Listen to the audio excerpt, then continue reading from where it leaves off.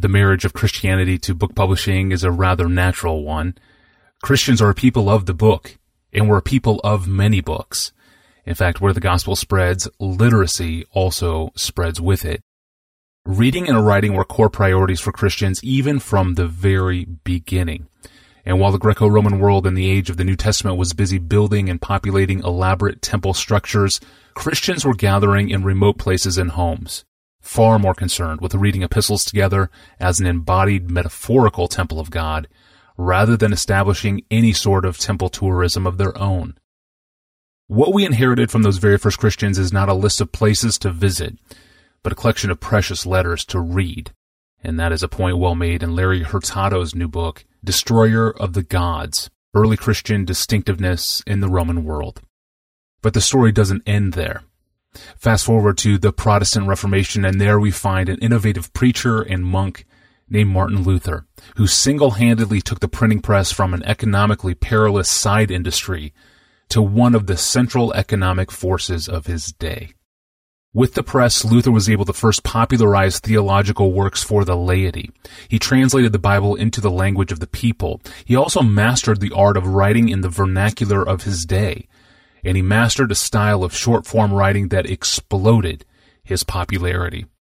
In every area, it seems, Luther proved himself to be a publishing pioneer, and that incredible story is now told in an excellent new book by historian Dr. Andrew Pettigrew. I talked with him recently, and today our conversation is being released in the Ask Pastor John podcast series. Dr. Pettigrew serves as professor of modern history at the University of St. Andrews in Scotland, where he is the founding director of the St. Andrews Reformation Studies Institute. He is the author of several books, but today we talk about his fascinating book that he wrote entitled, quote, Brand Luther, How an Unheralded Monk Turned His Small Town into a Center of Publishing, Made Himself the Most Famous Man in Europe, and Started the Protestant Reformation.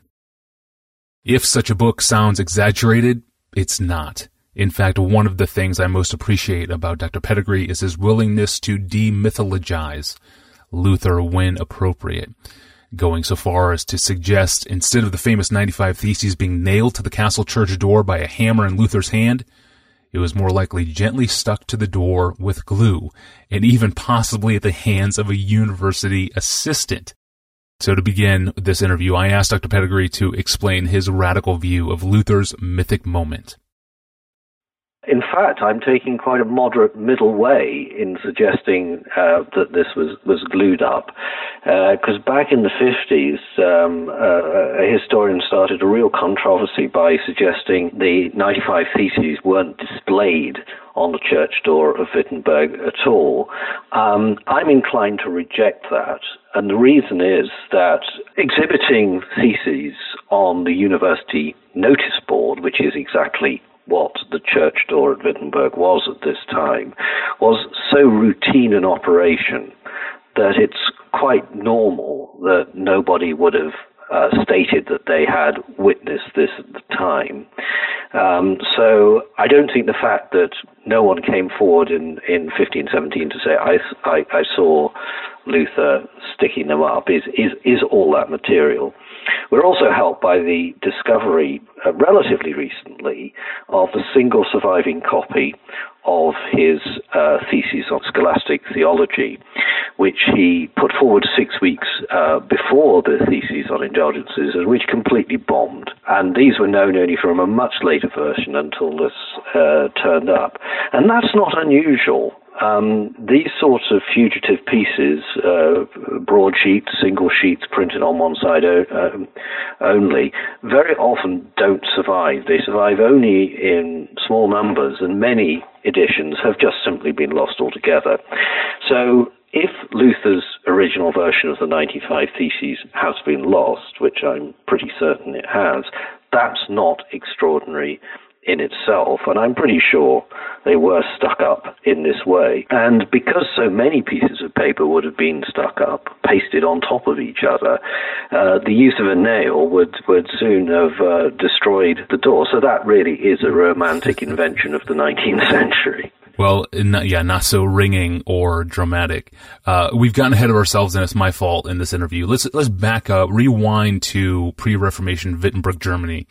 It seems to be a most unlikely backdrop for the drama that will follow.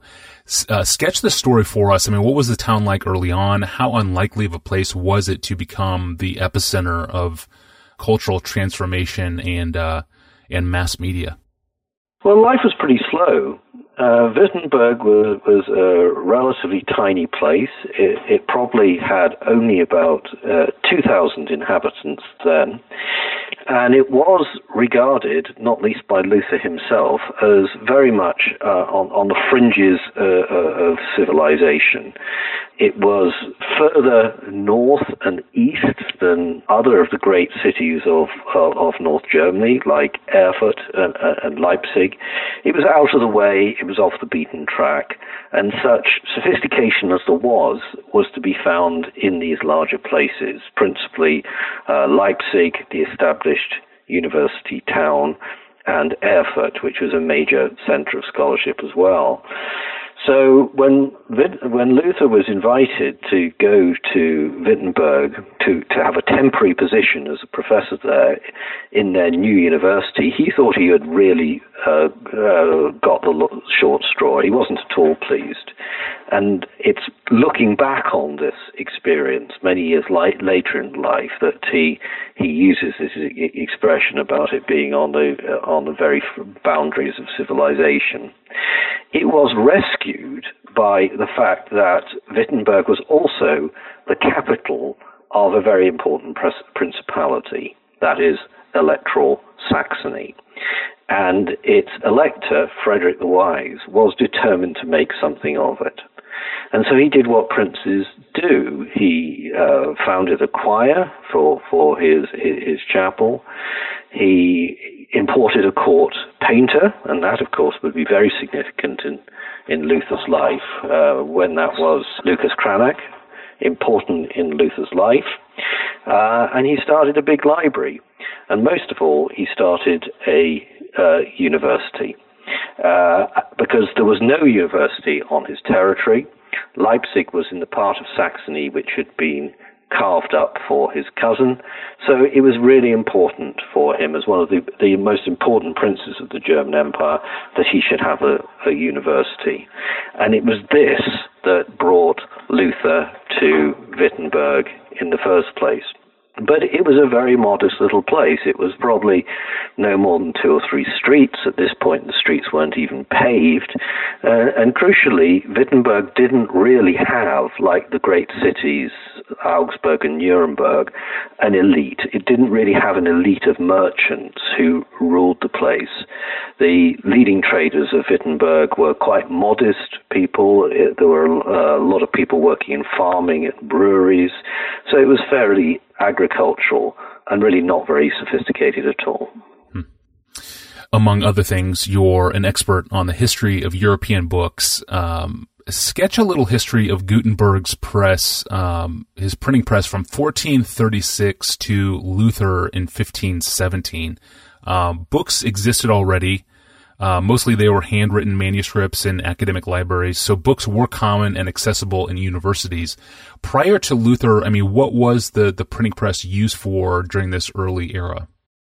Well, yes, it's a good thing to start with the reflection that medieval Europe was already full of books, handwritten books, which were often very beautiful, and were very flexible. And this is one of the things about the manuscript, that basically the owner of a text would pretty much decide the contents. They didn't need to have the whole of a book copied for them. They could have the bits they wanted. They could then put it in a volume with other bits from other books. So it was a very flexible medium. It also facilitated decoration. So when printing came along, it wasn't immediately obvious to the existing owners of manuscripts that they'd be much better off. The new medium of print, Gutenberg really solved the technical difficulties of printing very, very early. It was a masterpiece of technology, but it proved to be a very difficult sale, because here you have, instead of having one copy of a manuscript which has been desired by the person who brings it into being, you have 200 or 300 copies, probably even more, which had now to be sold to people who until that moment hadn't even known that they wanted it. Furthermore, those 200 or 300 people might be spread all around Europe. And furthermore, instead of the multicolored object that was their manuscript book, they were being offered something in black and white.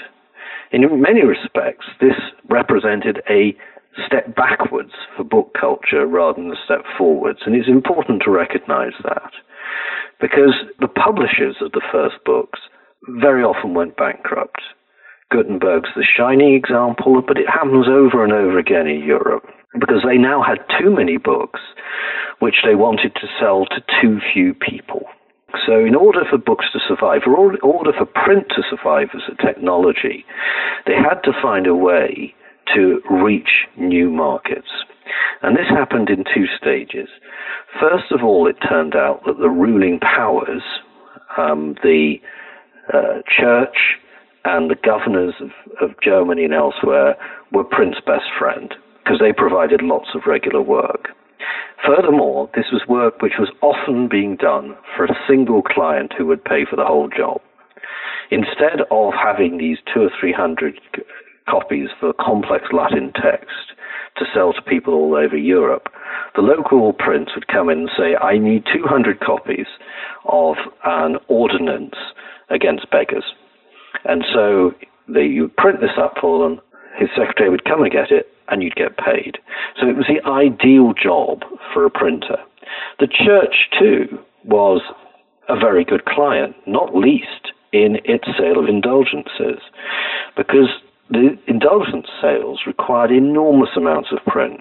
Sermons, announcements, copies of the papal bull, and most of all, the indulgence certificates themselves. So one of the ironies of Luther's movement is that he was attacking one of the major sources of income of the print industry. And he had, therefore, to be a better bet for them than what he was urging them to discontinue.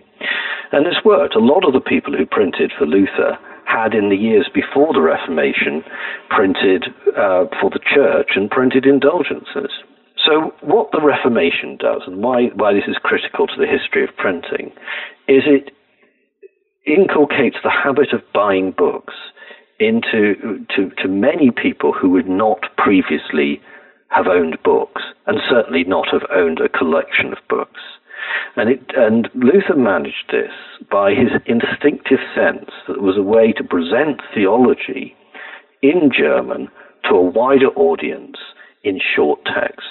And all of these things were new, and together they were a revolutionary cocktail.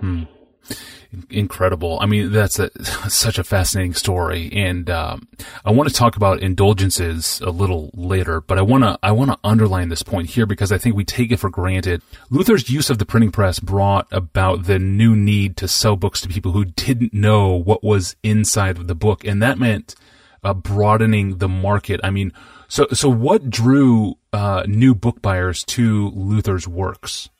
That's right, at the beginning.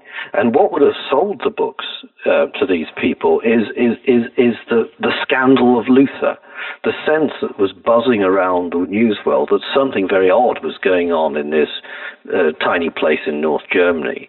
And this monk was standing up against the whole church. And I think what attracted people to Luther was, first of all, curiosity. Now, it's also true that for Luther's protest to become a movement, it needed other people to join in. And it was because ministers would stand up in their own pulpits, priests would stand up in their own pulpit and say, you've heard of this man, Martin Luther, and I have to tell you that what he's teaching is right, and his criticisms of the church are justified. The Reformation actually doesn't really establish itself successfully in many places where there isn't a local minister preaching in support of Luther. So that's where Luther's Latin works are important. He's still a very effective Latin writer, and that is persuading his fellow priests that his criticisms are justified. And then this has a sort of snowball effect. Once their respected local preacher is preaching in this way, people begin to go out, buy Luther's works, and once they buy one, they buy many. Because one of the things about Luther is he writes an extraordinary number of different original works in this first 5 years of the Reformation. And these are printed all around Germany in a sort of sequence, first in Wittenberg, then in Leipzig, then in Augsburg and Nuremberg, Basel and Strasbourg. So they ricochet in this way around all of the major printing centers of Germany. Yeah, so fascinating. So Luther's books became more than just books. They seem to signify the growing momentum of the man and his movement. Yes, it's an opportunity for inquiring minds to delve deeper, and it also becomes, as people become more convinced of Luther, a way in which people can make a token, if you like, of allegiance. That people may already have decided, based on what they hear in the pulpit and based on what they hear about Luther, that he was a holy man. And you respect him and you worry about his fate. Maybe you've seen him on one of his great journeys across Germany in the first years of the Reformation. So you buy a book in order to attach yourself to a party.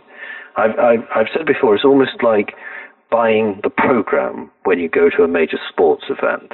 It's not as if by buying the program you can affect the outcome of what's going to happen, but it is a way of signaling allegiance. And I think books become, in this way, badges of identity. Fascinating.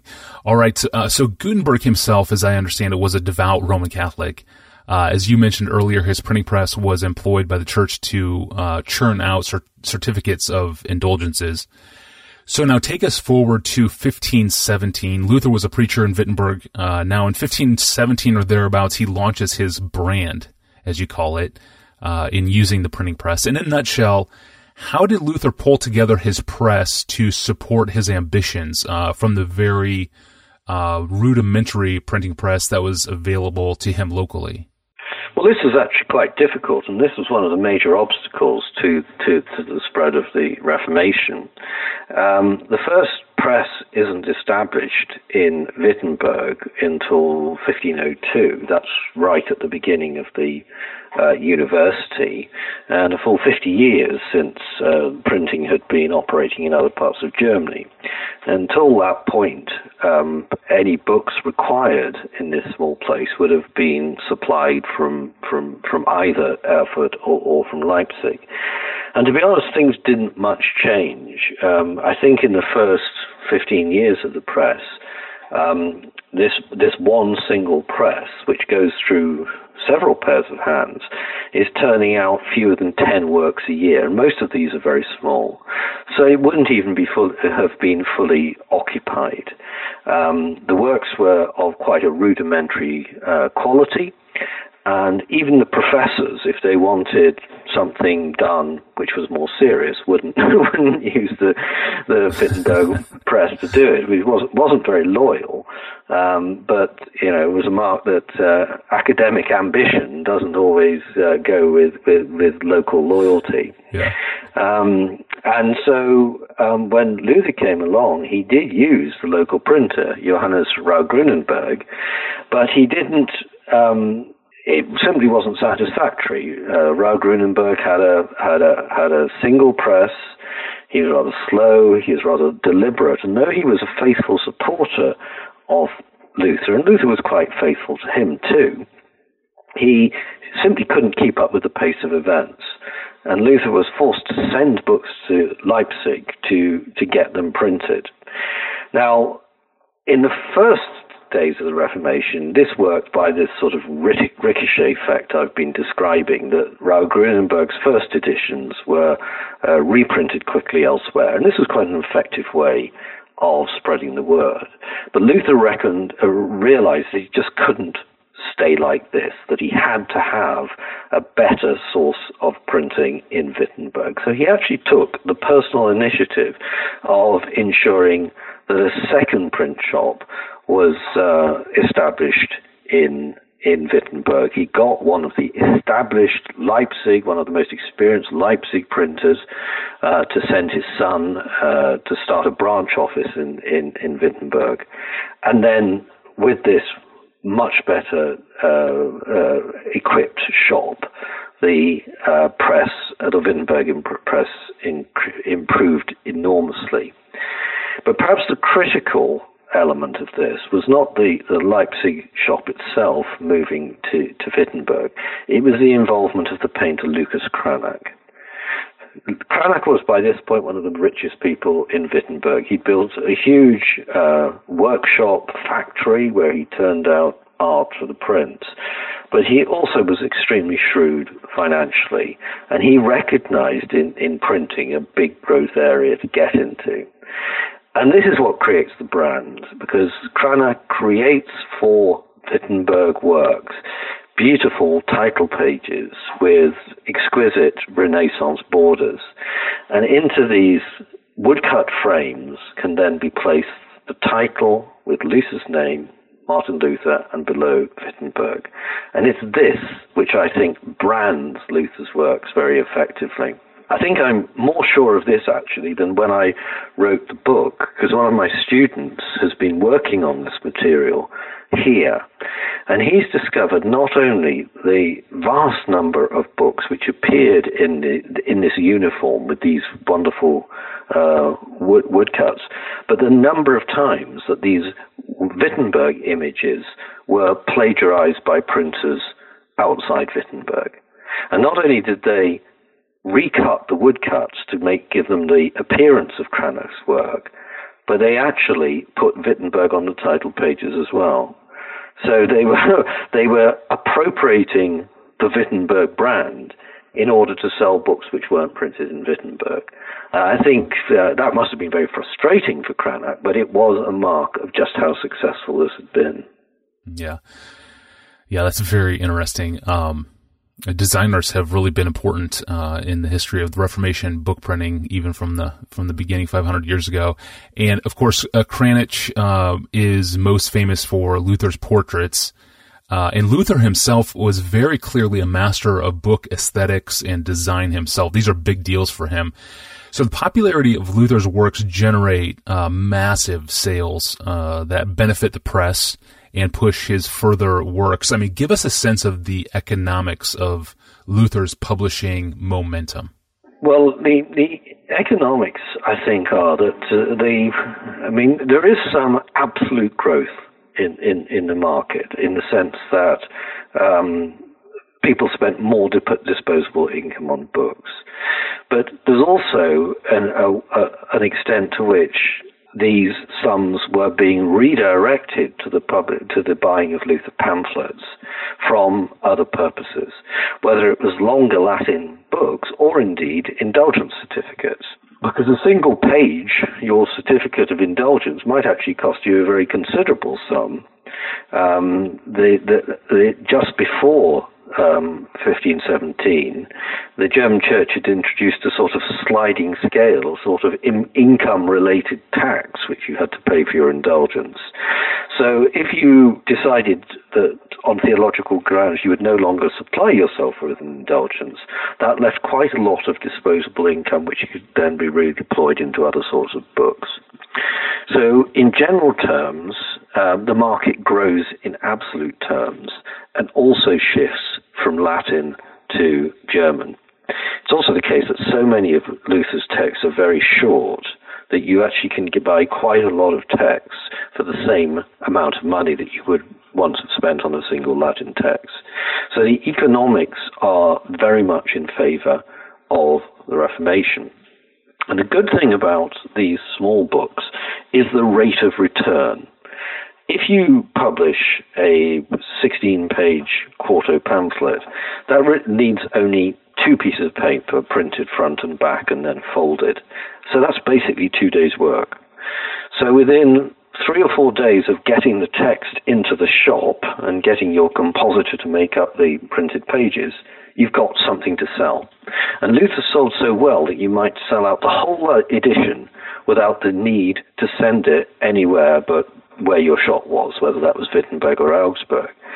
Compare that to a major Latin text, which would be required perhaps 9 months to complete the printing. It would then have to be sent to other major towns in order to retrieve, to sell the entire edition, which means that in order to make back your costs might cost the best part of 2 years, and indeed you might not make back the whole cost. Because by the time all these larger books had been sold, there were so many other people involved, the carters who carried them along, the booksellers who sold them, the wholesalers who took stock off your hands, the money changers who brought the cash back to you in terms of bills of exchange. All of this was eroding profit.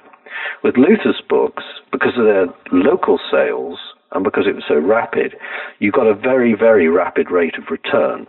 And that meant that these small print shops in places like Wittenberg were quickly building capital to take on the bigger projects like Luther's translation of the Bible. Yeah, really important projects to come. And the translation and printing of that Bible is no small footnote in Luther's legacy. But you actually use one of those key short works to date the real beginning of the Protestant Reformation to the spring of 1518 is when you would date it. And I'm talking about Luther's short book titled The Sermon on Indulgences and Grace. It's a very short book of just 1,500 words. Writing theology for the masses through short-form writings was a particular innovation of Luther's, as you say in your book. So for Luther, I mean, how fast could Luther turn out a new book like this one, this 1,500-word one, from writing to printing? How long did it take? Well, that's a very interesting question. You have to think that he was writing extremely fast because he published, I think, something like 45 original writings in the first 3 years of the Reformation. It's an astonishing achievement. And all of these were, very reactive. They were responses to other people. It's also the case that none of this work reduced his normal duties. His duties in the university, his preaching in the town church. And I wrote a letter recently where Luther's complaining about his workload. He was overwhelmed by all this, not least his correspondence, because, of course, responding to people personally who wrote to him to say, I'm very troubled by what you've been saying, or I'm very enthusiastic about what you've been saying. All of these letters required an individual response. And then, he tells us, he's actually teaching the children of Wittenberg their catechisms on a daily basis. So the sheer physical resilience of this man at a time of extreme stress must have been quite remarkable. By about 1530, he was pretty sick. And although he limps on till 1546, he was really never in good health again. I think it was the first years was just a sort of wild, adrenalized ride, helped by the fact that he was fairly phlegmatic about the outcomes for himself. He didn't really expect to survive this confrontation. No, he did not, and that's an important point in the story. Marshall McLuhan, the late Roman Catholic media ecologist, is less impressed by this whole story. He once said on the rise of the printing press by Luther, quote, "The church was destroyed or dismembered in that era by a stupid historical blunder, by a technology," end quote. Luther, I presume, did not think of the printing press as a stupid historical blunder, but as a divine gift. But from Rome's view, I mean, what do you think McLuhan means here? Well, I'm not sure what Marshall McLuhan means there. I mean, if he means that the blunder from the point of view of the church was not to embrace the press themselves, then they may have something, because before the Reformation, the Roman Catholic Church, the Orthodox Church, was the major client of the press. 40% of everything that was produced on the press was produced for the church. But the difficulty for opponents of Luther was that they really didn't think that this sort of popular theology was appropriate. They didn't think that theology should be discussed with lay people. They thought this should be kept in the clerical family. And it was that which really hamstrung people who disapproved of Luther. Luther's opponents were actually very capable, but they were by and large writing in Latin. And the historical blunder of the church was the refusal to follow Luther into the vernacular. And by the time they woke up to that fact and began producing vernacular works, Luther had so much of an advantage that by and large their works didn't sell. And if you like, the test is the marketplace here. And Luther and his supporters sold 9 books for every one that their Catholic opponents sold. And it was that imbalance that really made it very difficult to restrain the impact of the Reformation. Yeah, absolutely. Luther's vernacular works, even today, are just loaded with a profound amount of his personal verve, his unction, his magnetism, quite a bit of his profanity. I can only imagine what he was like in person. And I mean, unlike other Reformation leaders, Luther's personality, for good or bad, really oozes from the printed page. I mean, where did Luther learn how to transfer his personality onto the page like this? Well, that's one of the miracles of the Reformation. I mean, there's nothing in Luther's training to suggest this astonishing facility as a vernacular writer. He was in his 30s before he'd published anything. He'd had a perfectly conventional theological education, and he was known famously for having being assailed by prodigious doubts about his own salvation and about his relationship with God. And that doesn't suggest someone who would bring to the written word tremendous clarity. So this is a gift, and it's an unpredictable gift, but the reward, as has always been the case for early adopters of technological innovation, they get the field to themselves, much in the sense that, the first politicians to look good on television are still inscribed in our memory because they've sensed something which is not yet a completely formed being. And somehow Luther did this. And it's quite right to say that until Luther, theological writing was never brief and never had this extraordinary directness. How did Luther find this? I think what's important, but doesn't explain it, what is important is his experience as a parish minister. That he was not just a professor, but he was also the minister of the parish church. So he would have had the experience of standing in front of the congregation in the one and only parish church in Wittenberg, seeing the congregation in front of him, seeing their reactions, and knowing when they were listening and when they were not. And I see something of this same sense of what the people could understand in his early works, even in the 95 Theses themselves.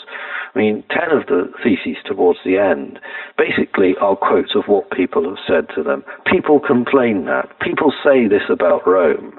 And that's quite unusual, particularly in the original Latin, in an academic document like dissertation theses. That was Dr. Andrew Pettigrew, Professor of Modern History at the University of St. Andrews, speaking with me from his office in Scotland. We've been talking about his fascinating book titled Brand Luther, How an Unheralded Monk Turned His Small Town into a Center of Publishing, Made Himself the Most Famous Man in Europe, and Started the Protestant Reformation. You should check it out. It's on Amazon. And thank you for listening to this extended conversation and special episode of the Ask Pastor John podcast. I'm your host, Tony Reinke, and we'll see you next week with John Piper. We'll see you then.